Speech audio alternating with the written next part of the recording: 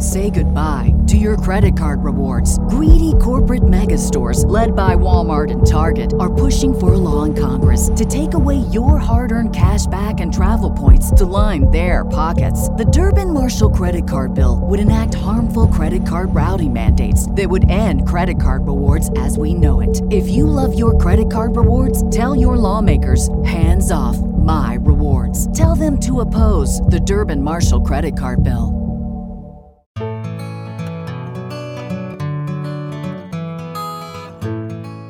Welcome back to another episode of Confessions of a Crappy Christian, a Misfit Media Network production. I am your host and resident crappy Christian, Blake, and every week I get to have the coolest conversations with incredible people about all the things most Christians are still not sure we're allowed to talk about. So if you've been looking for a place to land with all your crap, and for someone to just be honest about what it looks like to walk through this Christian life, well, you've come to the right place. Pull up a seat, pop in your headphones and tune out your kids, and come hang out with me and a guest for the authentic conversations that you have been looking for.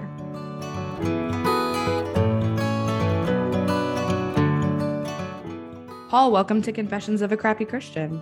So nice to confess. Welcome. Except we're all confessing. I'm not the confessional it's both of us. We're all just doing the best we can. We are. A life of repentance and change. Exactly. I'm just have a microphone. That's the only difference. So your book, The Broken Miracle, came out like 2 months ago. Congratulations. Thanks. And it's not my book. JD Netto, who's a fantasy writer, wrote the story. He was a fan of my music all these years, and we became friends. And I was like, man, if anyone ever told my story, I would love you to do it. And he took me up on that. Yeah. And so I gave him my journals. You don't give people your journals, it's like, no, you burn them. You burn them. You're like, oh my gosh, I can't believe what I wrote. You try to lock them up. But I had kept meticulous journals, and he was the first person to actually read those. And so he created fictional characters based on my insane, miraculous life where God has constantly just had my back. Yeah. In the darkest moments and in the greatest moments. And so, The Broken Miracle that's my story, but fictionalized so that he could have the liberty to say some things he needed to say. I would still say it's your book. Like if it's your story, I would still say it. Me, I'd be like, if you provided, meanwhile, most people have their designated friend that's like, if I die, you burn my journals, right? Yeah. You're here, write a book with it. This is great. Yeah. Sorry. There's no pictures. Yeah. No, it's pretty cool. It's very sobering and crazy that somebody would want to tell your story, Well, tell us a little bit of your story. I know some of your backstory, but I want to hear it from you. I don't know why God gave me the life he's given me. It's a roller coaster of chaos and joy because I came into this world with only half a heart. And in 1973, kids born with congenital heart disease, which is the number one cause of infant-related deaths. Matt Hammett, former lead singer of Sanctus Real, his son has the problem. When I came in, nobody was living or surviving. My parents, deeply committed to each other, always put God in the center of their relationship. They just celebrated 55 years together. And that's the best. I mean, they should be writing the book on it. Right. They thought, well, we'll survive. We're just going to escape the 8 children we raised. Yeah, it was just this crazy time. And miraculously, they prayed. They asked God for help, and God gave them a miracle. I was able to have a surgeon that knew what to do. God had given him knowledge, education. And, we come together to help one another with medicine, and we really know nothing. And yet he was able to preserve my life temporarily, bring me back from the grave, And then I grew up like most kids, only I was slow and got tired and always in the hospital. And at 13, I got really sick. They thought I was going to die. And that was really when I first started to really cling to this idea of God and what is my purpose and why am I here? And when you are a patient in the hospital as a child, it's true they give you a lot of medication that helps calm you down. Mm-hmm. But when you have parents in a home where they're prayerful, I was so elevated that even though I was going through like, they're going to cut my chest open, my parents are paying for these people to torture me so I can survive. It's like, wow, why do I feel so much love? Mm. And I made it through that major surgery, had another surgery a year later. I was given a pacemaker. Kids at school were like, my grandpa has a pacemaker. I Yeah. was like, well, I'm supposed to get them every 3 years. So maybe by the age of 60, I can decorate my Christmas tree with pacemakers or something. Yeah. Just to, get to the point. I discovered music after that surgery. A friend of mine who was perfectly healthy, who played the piano, was hit by a car. And I was devastated. I was in my parents' living room trying to understand why in the world does somebody perfectly healthy, I see him, and then the next day I don't. They're gone. They've gone home. I don't understand why I have all these scars and they're fighting to keep me alive. And we're praying, God, that you keep us alive. And then out of nowhere, my friend just dies. This strange irony in life. And I sat at the piano and I pounded away. I was pounding my frustration, my anger, my grief. Like, what's going on? Mm-hmm. And then I hit a couple notes, and the tone and the way I hit it was so gentle and soothing. It's, that feeling when God just pours through you and you just this warmth and fire and joy and peace. Like, I got you. Everything is okay. I felt that when I was playing those notes, and it turned into my first song. Wow. And it was so cool to feel God's spirit that I obsessively sat at the piano to process life, my purpose in life, and what is God, what story here is God writing? Yeah. I think a lot of people resonate with that in some form or another. And that's one of my favorite things about God, is that he meets us and speaks to us through different things. Like, likely if I at 13 had sat down at a piano, I don't know if I would have heard God. You know what I mean? But I was a dancer and I experienced God a lot in the studio when, different things would happen. Or we tend to put God in this functional box that he can speak to us like a certain way. And it only looks like that. And life and people's stories just prove over and over, you can't put God in a box. He can speak to you through like banging out a couple of notes on a piano. I love that. It's so true, because everyone experiences and encounters him in so many ways. It's like, I don't know how many hours he walked to wait at that well. Exactly. For that one person. He wanted to help this one woman who the apostles at the time would have not even taken the time for. And it took a little bit for her, but oh my gosh, I can't even imagine what she felt. Right. And then she knew and recognized because of the things he was saying. So that was a personal 1-by-1 experience. And God, for me, what I've learned is that it's a customized curriculum for each of us. And he's trying to teach us the things we most need to know. Yeah. Not what we not what we like. Right. Yeah. Not what we always want, because he knows, the future you is before him right now. He knows. He's the one that put us together. So he's the one that knows how he can reach us the best. And why do we try to pigeonhole him into, like, I'm only going to hear God if I am sitting at my dining room table reading my Bible. Not that you can't hear and commune with God that way. I think it's very important, but I've told this story on the podcast before, but I will never forget. I grew up a little bit like in a little bit of a legalism background. And so I can remember I was in therapy. I had finally started therapy. I was like 25 and I'm on my way. I'm driving down the interstate. It's a gorgeous day. I have all the windows and like the sunroof open, and I'm jamming to Trisha Yearwood because she's my favorite. I mean, I'm like about to like blow out my speakers, singing at the top of my lungs. So I get to my therapist's office and we're talking about it. And she's like, you're in a great mood. Like, what's your morning look like? And I was like, telling her the story. And I was like, I know it should have been worship music, but, and she was like, whoa. Right. Pump the brakes. Just Right. don't think God can like meet you and like be with you if you're not listening to Christian music. That's crazy. You felt God in that moment. You felt joy. You felt peace. Like God can use whatever he wants. I remember that opening a whole new world for me of Oh yeah. experiencing God. Like I feel God the most when I'm in the mountains. 100%. Oh, I love it. I love it. Yeah, it's a customized situation, and I think too most often it hits us when we're not expecting it. Oh yeah.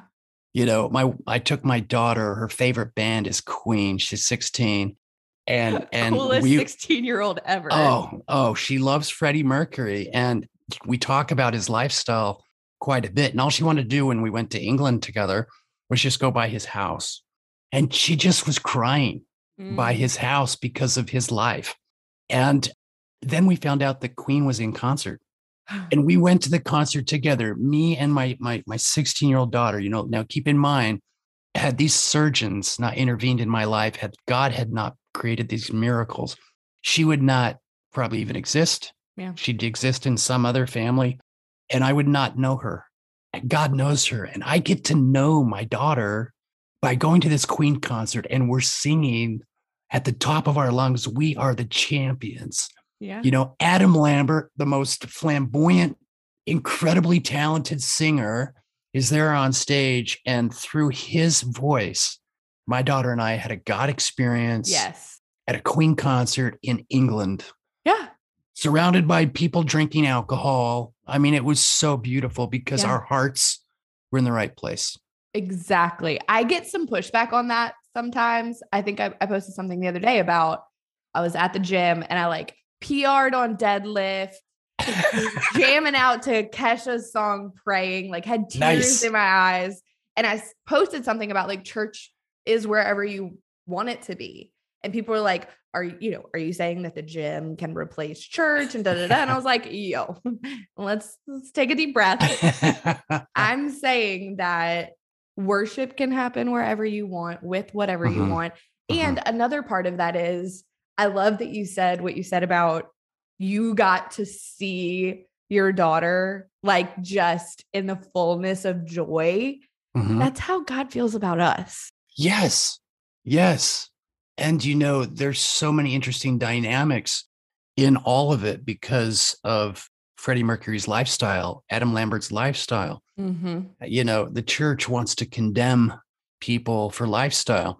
And yet my daughter, in her innocence as a 16-year-old, and this started back when she was 12, was like, man, he did not get loved enough. You know, why is everyone beating up on him? And I continually go back to Christ walking all those miles just to interact with one person. Yeah. To help one person. And she says to me, you know, Jesus would have walked miles. I don't know why I get emotional. To tell Freddie Mercury, I love you. Yeah. Yeah. You are my child. Even if he rejected him, even if he wanted nothing to do with Jesus, Jesus would have made that walk. Yes. Yes. You know, and I mean, we see that exemplified in his life over and over and over. I mean, the woman caught in adultery, neither do I judge you, but go and sin no more. Like Jesus met people where they were and loved them where they were, but didn't want to see them stay there. But his love just radically changed the trajectory of these people's lives. Like experiencing that kind of love can't help but change. Yes. And I love the phrase, a friend of mine said this once, when we are going through hard times because we have done things that we know are wrong and we're suffering the consequence of our own actions. We've acted, we've allowed the adversary to act upon us instead of to act for who we truly are.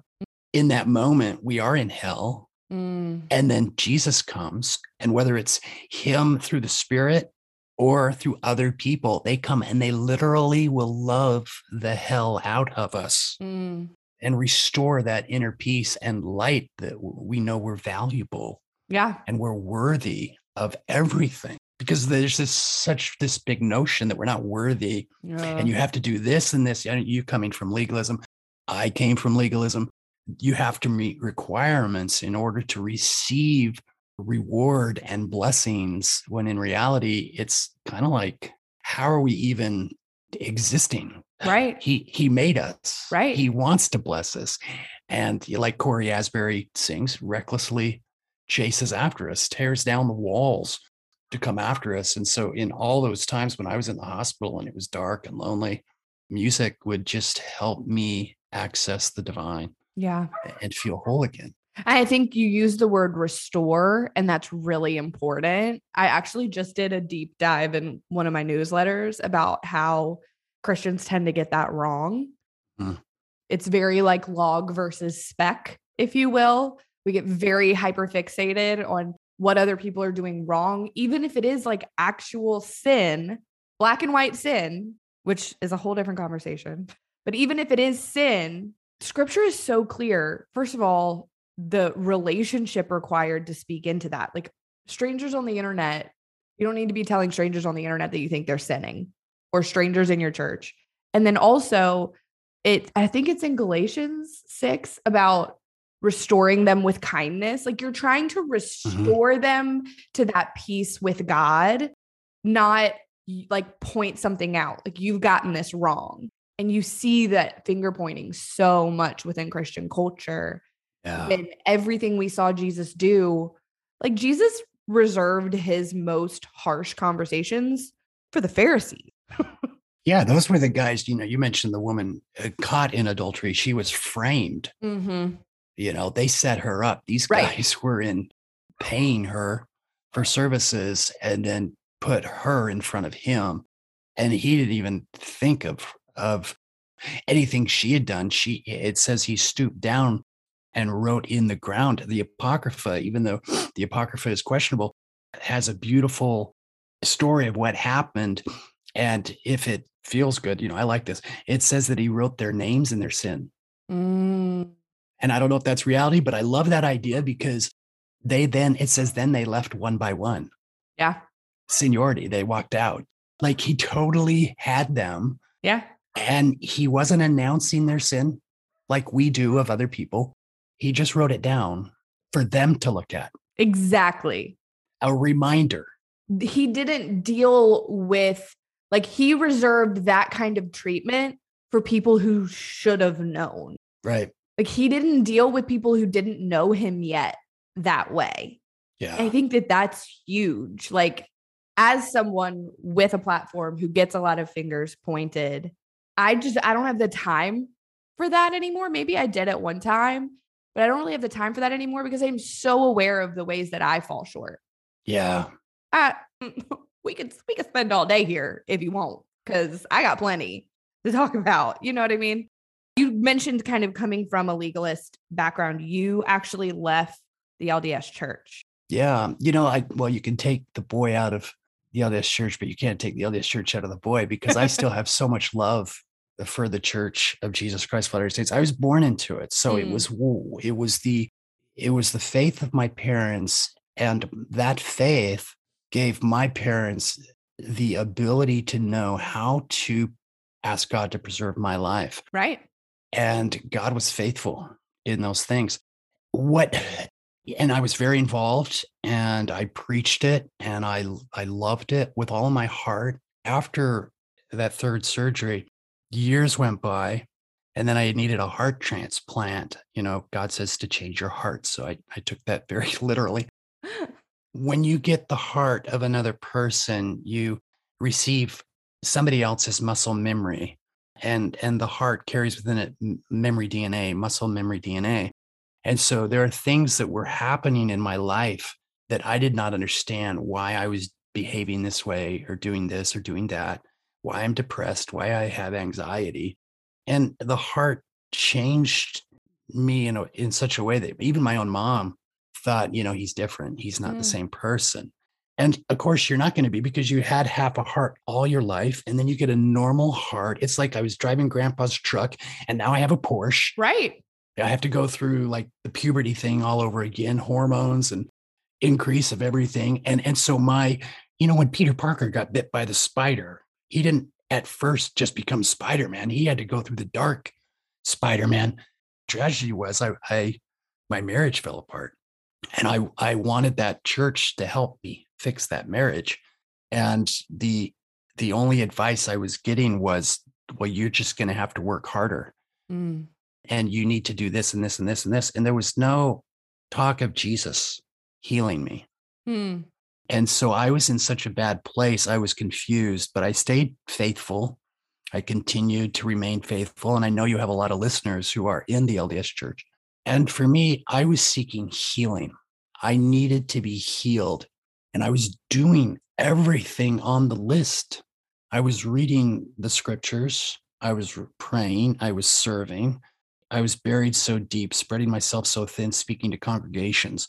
But I had started listening to Christian music, and I was led to Nashville. I had met my wife, both my ex-wife and I got remarried. And the girl that I married, she was Catholic, and then she worked for Rick Warren at Saddleback Church in California. And so I was exposed to that world. And at first I was like, these people are crazy. Yeah. Everything's too easy. Right. Yeah. Why do they feel so free and light? That's not right, and we need to double down, and we need to really roll up our sleeves and get into working and saving souls and gathering everybody together. And there was just this relaxation that life is beautiful and good.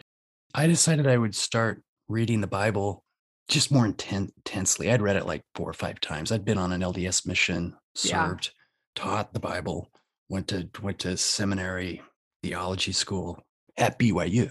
Mm-hmm. So it was all within the context of that. And for me, I was asking the Lord to heal me. I need to be healed. I need to be forgiven of some sins that are bothering me, and I need to be healed. And it just wasn't happening there. I remember running on the treadmill, screaming. I was so angry. It's like, God, why has this all happened to me? And to put it in perspective, I had kind of been a performer. Mm-hmm. Yeah. You feel like, okay, I'm not going to let anybody know I have these things bothering me. I'm just going to keep doing what I'm supposed to do, smile, because I wanted to believe it so much. I just remember yelling and screaming at the top of my lungs, Lord, I've been told over and over again by my Christian friends, even though I think Mormons are Christian friends, that if I pray and invite you into my heart, that there will be a change. Mm. And I said, I don't know, but I'm asking if that is how it is supposed to be. Come into my heart. Like you went into the temple and you destroyed and threw out all the people that weren't supposed to be there doing what they were doing. They were supposed to be there. They just weren't supposed to be selling. Right. I'm making a profit off the God. And it was after that I just didn't care. I felt like, oh my gosh, I love God so much. I love my Savior so much. He not only gave me this beautiful life, he gave me my children. He gave me these experiences. He gave me my beautiful, the first wife that I had. And now that I went through that valley of Nineveh, the hard hell of divorce, he's given me this new beautiful person to be married to. He's given me music. He's given me, I was just the worst. And I became just so filled with love. And it was love that wasn't bound by, well, you're not a member of this church. It was bound by the planet Earth is my home. Yeah. Yeah. And I was free to love people without any rules. And so I had prosperity gospel. I had read a lot of Timothy Keller, and the prosperity gospel was something I just wasn't done with. The legalistic prosperity gospel. If LDS people are listening and they don't know what the prosperity gospel is, there's a great book by Timothy Keller called The Prodigal Son, The Prodigal God. Yep. That really changed my mind. And I'm well read. Like I've read C.S. Lewis, I've read Spurgeon, I've read everything ever written and published by Joseph Smith, who founded the Mormon Church. But for me, it comes down to the four gospels. Yeah. And the four gospels, I got into the Septuagint. I got into the Codex Vaticanus. I got into the early stuff. I wanted to be sure. And I was going on truth over feeling. Yeah. It's easy to feel. Right. But you need to know facts. You need to know truth. And things need to add up correctly. Yeah. And then the feelings are more real.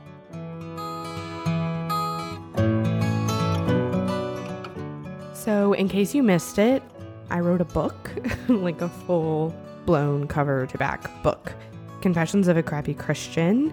The book is real-life talk about the things Christians aren't sure they're supposed to say. It's like the podcast and my Instagram times 1,000. Inside, I dive into things like mental health, being a fiery woman from within the church, friendship breakups, and more from the perspective of my life and how God has moved. So you can find out more and pre-order if you would like at crappychristianco.com/book. Pre-orders matter a lot in the book world, and we have some awesome incentives coming your way, so that would really mean the world. I have used essential oils for as long as I can remember. My parents even used them when I was younger, but as I've gotten older, I've struggled with some of the price points of some of the bigger oil companies. Enter Simply Earth, where every batch of oils are sourced from small, ethical farms, GCMS tested for purity and composition, and 13% of profits go directly to fighting human trafficking. My favorite part is that you can get high-quality oils for a price that doesn't break your budget. If you use the link in the show notes and the code BLAKEFREE, you can get a free $40 gift card after your first purchase. So get started today with non-toxic swaps by checking out Simply Earth. Okay, let's get back to the show.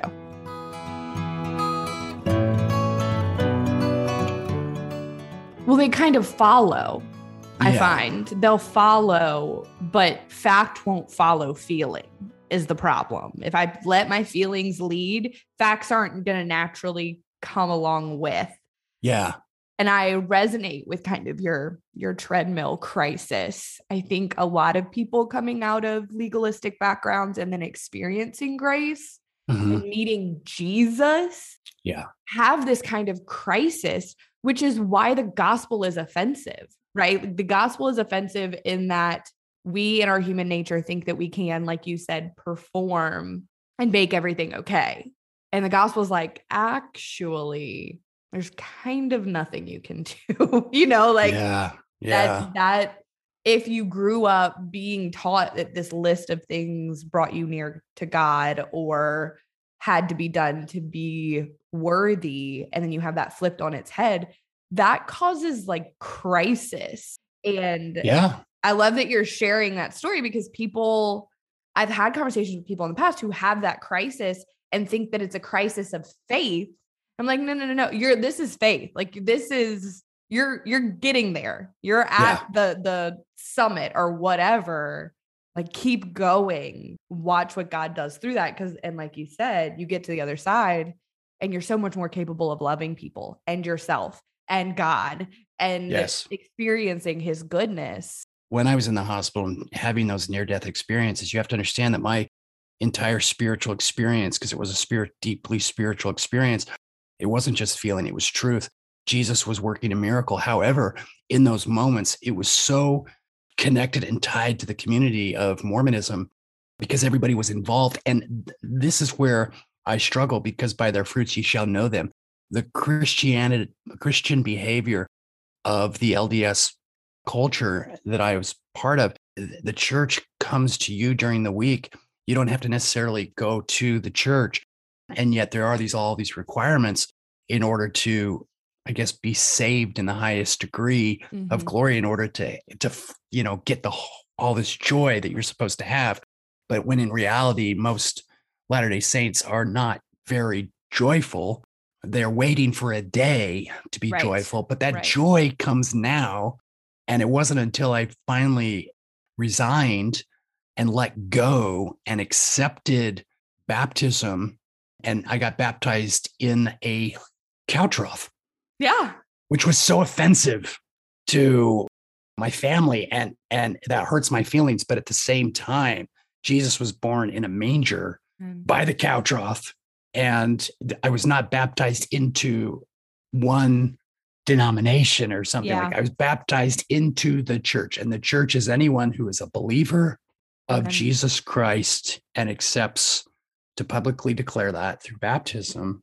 In that faith, I had spiritual experiences, and LDS people will have profound spiritual experiences. Mhm. And I believe that is in an effort to lead you to where you separate everything that's clouding the main.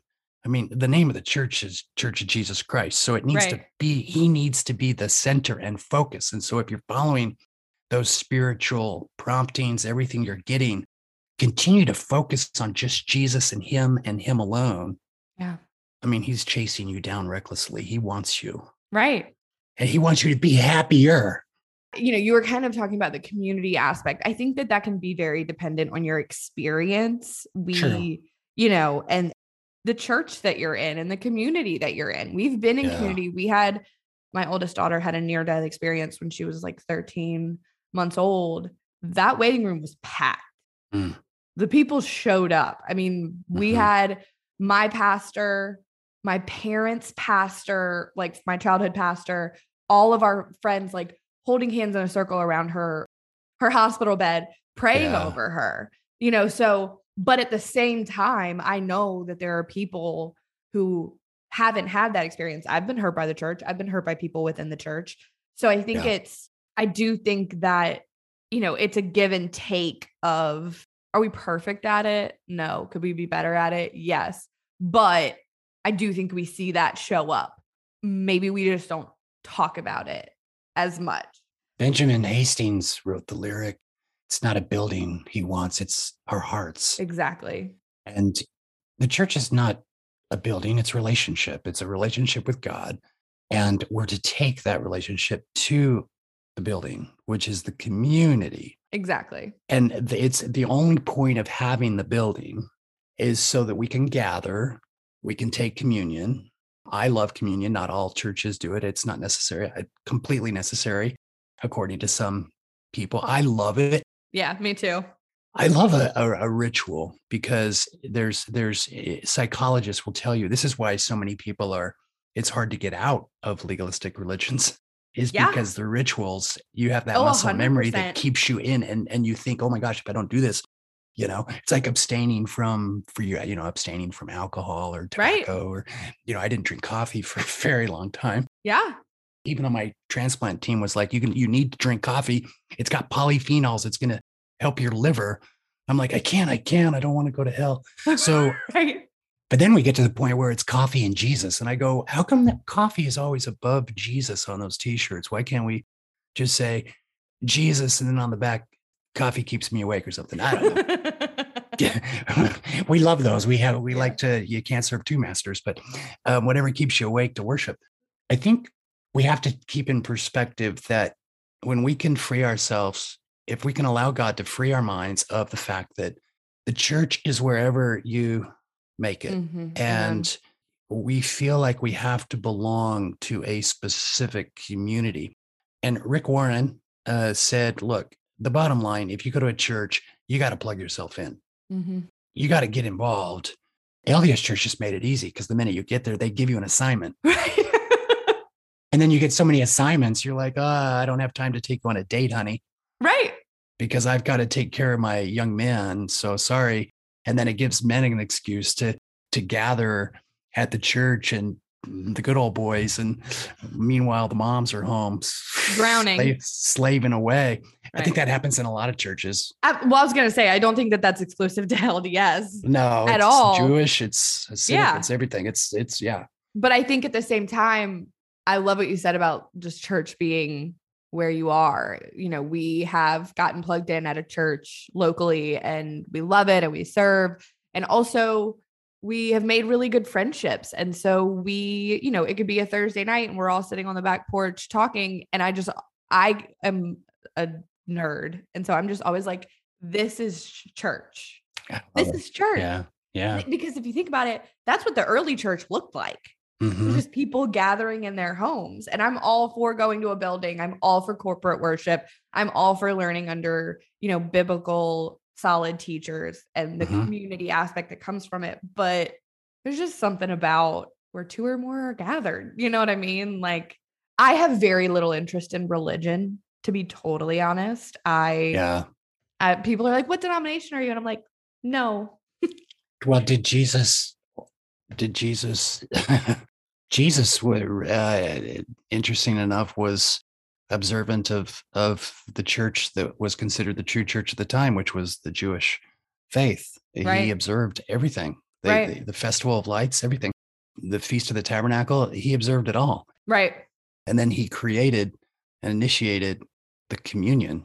And the only thing we know of him organizing anything was, hey, let's have a supper together. I'm going to give you communion and take this so you can remember me. And tell you to love each other. Yeah. Yeah. And that was it. And then the guys, after he left, were like, oh man, what do we do? Yeah. Let's go fishing. Yeah. And then he comes back and for 40 days teaches them. And we have no real idea of what he was teaching them. He may have taught them at that time how to gather, but it was a while before, in the book of Acts, where they started to gather and they tried different things like sharing everything, Right. which failed miserably. The couple that I call them the Olsons from the Little House on the Prairie couple that would just hold a little back. Yep. And yeah, so these church experiences, the bottom line, Jesus, that was not his focus. Right. His focus was basically letting you know, I got you. I love you. I've atoned for you. If you feel like a thief on the cross, you'll be with me in paradise. So don't get hung up too much on what these scholars and these people trying to convince you their way and this way and the highway. Yeah. Just come to me. Yeah. His focus was people. Yeah. And like his message and his mission were love. And you said something earlier about kind of experiencing Christianity and being like, why is this so easy? Like, why is this so relaxing? And that's not to say that there aren't, like, we are guaranteed that there are going to be hard parts of the Christian life and the Christian walk. The beautiful part is we don't shoulder them alone. We have other people who bear our burdens and we're yoked with Jesus. But I just can remember that like same exact kind of like, oh, okay. I'm okay. Yeah. I'm okay. He's okay with me. My legalistic background was very like mad God. Mhm. Right. And like, I'm still 13 years in, find myself like, hey, he's not mad at you. And not only does he love you, he likes you and he thinks he did a pretty good job. And that you're just, I think I'll probably be undoing that stuff for the rest of my life. It's just an amazing thing once you come to the realization that he loves you and trusts you. He trusts you. He believes in you. And when we start to think of, at least for me, when I start to think, oh my gosh, I'm the worst and I am so unworthy. And I got, oh man, why do I think the way I think and behave the way I behave? I'm just an idiot.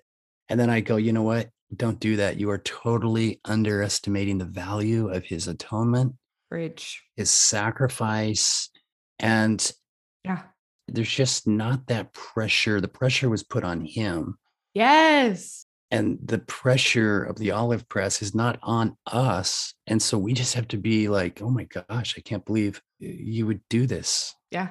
That's what I love, the concept of like, you're worth what you were paid for. Yeah. I was paid for with like the life of Christ. And you'll never pay him back. So why are we beating ourselves up over paying him back?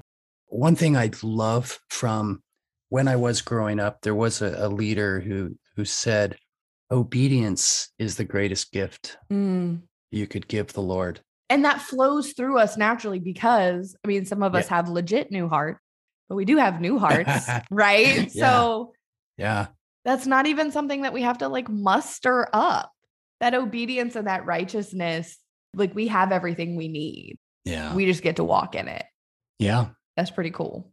Well, and the media loves to obsess over the fact that the church, they say the church is in decline, 80% less attending the church.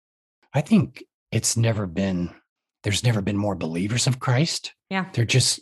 We're just not aggressively attending because we've Jesus is exposing legalism Yeah. for what it is. The internet has given believers access to know what's going on behind the scenes, how churches were organized, Mm-hmm. what was going on, the history, and it's alarming and disturbing. Yeah. You know, the whole Protestant Reformation is a result of people being aware of the offenses that the church Exactly. in Rome was doing. And so God began liberating his people. Yes.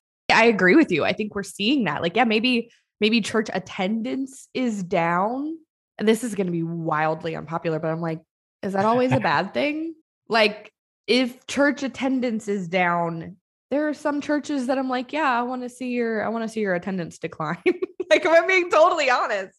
My question for pastors, and I have no experience in Protestant churches. I've attended several. I love these people. I love these pastors. But pastors will say, listen, we have a vision for the next 200 years and we want to build a building. And I'll go to lunch with the pastor. I want to involve, I want to contribute. I want to help. And God's been good to me. I want to bless the church. And we talk about the other church in the community. Oh, okay, so you guys have this vision for what you want for this community. Meanwhile, there's this other church down the street who has the same vision. Why can't pastors meet with other pastors and merge into one body? And maybe this is completely unpopular. This is just where I'm coming from. Like, yeah, we're on the same team. We're all on the same team. You go to a Christian worship concert and everybody from all kinds of walks of life come. And, when I was at the gospel, the year I won a Dove Award, I was amazed by the conversation on the stage of the recording artists. They're like, I think this is the only place where we all come through the music and there's no discussion of who's right and who's wrong, because we're just here to love the Lord and have through the music, the Lord love us. And so my question is, why can't pastors, if you're listening, have you considered merging? Or at minimum, joining forces. Well, there are alliances. We've formed alliances. This is like the Lord of the Rings, the adventure to go to. But I wonder if there's a way to unite. Yeah. Yeah. And maybe that's been done before. I don't know. I just think we tend to divide by saying this is our vision and that's their vision. I wish there was a way to just put all that aside and just gather. Yeah. The way Billy Graham used to gather people. He had his church, but we never knew what the name of the church was. Right. We just knew he had people at a stadium and he recommitted them to the Lord. Yeah. I'm with you on that. We have wishful thinking. Right. My husband and I have a lot of conversations about just kind of like, why does this look the way that it does? Or like, how could it look different or better? Or I have a tendency to kind of like, and my sweet, wonderful, calm husband is like, tell him. Yeah. Right. But I went on one the other day where I was like, I wonder if Jesus would show up in America in 2022 and be like, what have you done? Oh, what have you done? Like, right. There's a song by a girl on TikTok. I wish I knew her name, but she sings this song. It's this beautiful folk song. What if Jesus were to come into church today and see all the neon lights and the smoke? And, would he recognize his church? He would recognize his people. Yes. But would he recognize, or would he be like, hey, you guys, there's an exit over there. If you want to just, we're going to the park. Yeah. Yeah. And that's not like, I'm not trying to like dunk on the church. Like, I'm not trying to dunk on your church if they have lights and smoke and all of that kind of stuff. My church does it sometimes. I get it. But I think we have to at least be willing to have these conversations. Yeah. That's what we're doing. Right. We're just spilling out ideas. I'm completely satisfied going into any particular church. I think the bottom line is we're trying to get people in. We're trying to get people in so we can teach them. Right. And so often most people will go to a bar, and a bar will have the flashy lights and the loud music. And so we're finding ways to create buildings. And so there's that angle as well. And we have to be, I think, respectful of what people are doing. I think of friends at Reach Records, Lecrae and Andy Mineo and all those guys. Their rap music, they get beat up so much for what they're doing, but they're taking the gospel to the streets. Yeah, exactly. And it's done in a way where they understand it. Yeah. No, I completely agree. It is like kind of a double-edged sword of like, why does a Christian concert have to be boring and dumb if I can go to a Garth Brooks concert and have the time of my life? Exactly. Well, Garth Brooks. Hey, leave him alone. I want to see Garth and Lecrae do it. Let's see, what would that be? That would be very interesting. It'd be like old. We just had a Garth Brooks concert in Tiger Stadium. Oh. It was amazing, so it's like this both and thing. And I think what it comes down to is the heart behind it. Like, is the heart behind it, look at me? Yeah. Or is the heart behind it, like, let's make this something people want to come to? It is 2022. It's not 200 BC.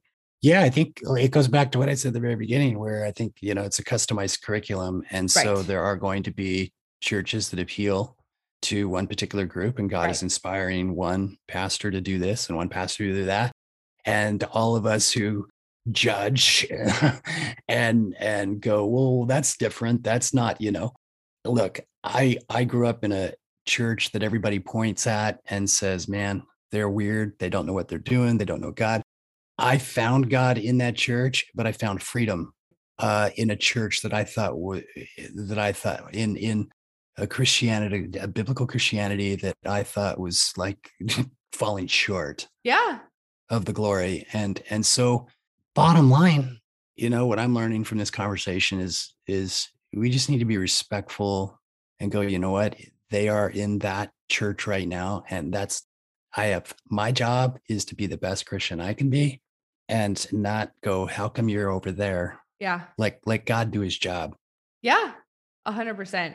And like I said, I think that we can have these conversations. I don't think either of us are like saying one thing is wrong and one thing is right. I think it's an interesting conversation to have and to unpack that a lot of people are too uncomfortable to have because they're like, I don't want to touch that. But at the same time, I think if you can come at it from a place of humility and say, like, I don't have all the answers. I don't know what's necessarily right. We're just kind of, you and I are saying a lot of things that I'm sure people listening are like, yeah, I've thought of that before. You know what I mean? They thought about it and they're like, oh, what are you saying? This is crappy. Right. That's right. Crappy. Yes. Welcome. That's what we do here. It's so awesome. I love it. Oh, Paul, thank you so much for such a great conversation. This was so good. My pleasure. It's fun chatting with you. All right. That's it for this week. Thanks for tuning in to another episode of the Crappy Christian Podcast. And hey, by the way, if you super loved it, can you go leave a 5-star review wherever you're listening? That'd be awesome. All right. See you next week.